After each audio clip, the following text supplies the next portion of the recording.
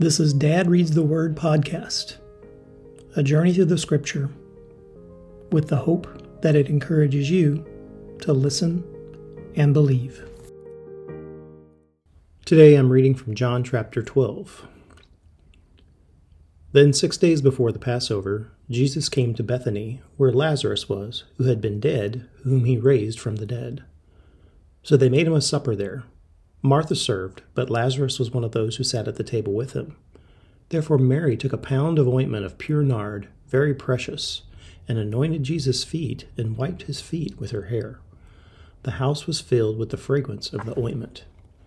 Then Judas Iscariot, Simon's son, one of his disciples who would betray him, said, "Why wasn't this ointment sold for 300 denarii and given to the poor?"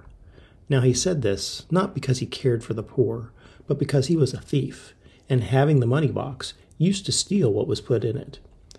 But Jesus said, "Leave her alone. She has kept this for the day of my burial. For you have always have the poor with you, but you don't always have me."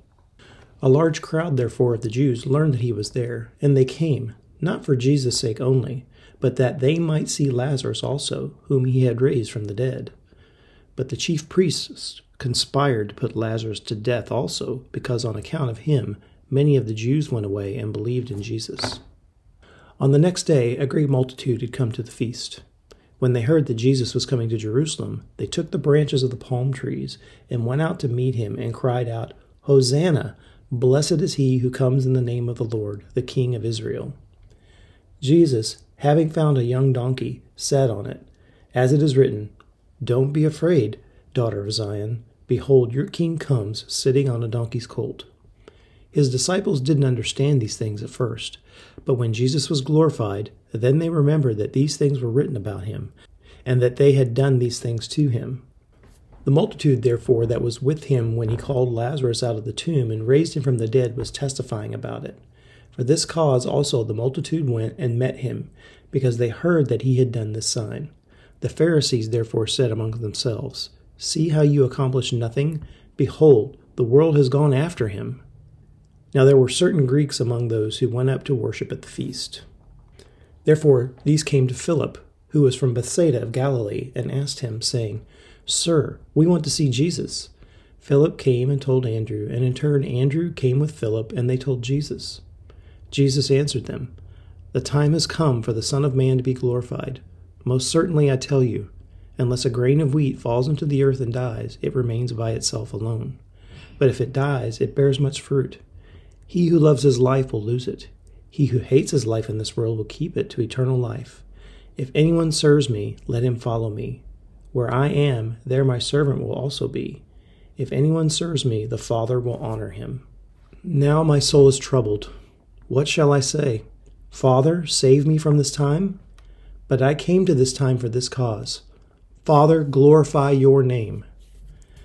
Then a voice came out of the sky, saying, "I have both glorified it, and I will glorify it again." Therefore the multitude who stood by and heard it said that it had thundered. Others said, "An angel has spoken to him." Jesus answered, "This voice hasn't come for my sake, but for your sakes. Now is the judgment of the world. Now the prince of this world will be cast out. And I, if I am lifted up from the earth, will draw all people to myself." But he said this, signifying by what kind of death he should die. The multitude answered him, "We have heard out of the law that the Christ remains forever. How do you say the Son of Man must be lifted up? Who is this Son of Man?" Jesus therefore said to them, "Yet a little while the light is with you. Walk while you have the light, that darkness doesn't overtake you. He who walks in the darkness doesn't know where he is going. While you have the light, believe in the light, that you may become children of light." Jesus said these things, and he departed and hid himself from them. But though he had done so many signs before them, yet they didn't believe in him, that the word of Isaiah the prophet might be fulfilled, which he spoke. "Lord, who has believed our report? To whom has the arm of the Lord been revealed?" For this cause they couldn't believe, for Isaiah said again, "He has blinded their eyes, and he hardened their heart, lest they should see with their eyes and perceive with their heart, and would turn, and I would heal them." Isaiah said these things when he saw his glory, and spoke of him. Nevertheless, even many of the rulers believed in him, but because of the Pharisees, they didn't confess it, so that when they wouldn't be put out of the synagogue, for they loved men's praise more than God's praise.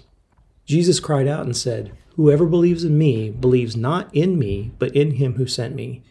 He who sees me sees him who sent me. I have come as a light into the world, that whoever believes in me may not remain in the darkness. If anyone listens to my sayings and doesn't believe, I don't judge him, for I came not to judge the world, but to save the world. He who rejects me and doesn't receive my sayings has one who judges him. The word that I spoke will judge him in the last day. For I spoke not from myself, but the Father who sent me gave me a commandment, what I should say and what I should speak. I know that his commandment is eternal life. The things, therefore, which I speak, even as the Father has said to me, so I speak." Thanks for the Word of God. This is Dad Reads the Word podcast, a journey through the Scripture, with the hope that it encourages you to listen and believe.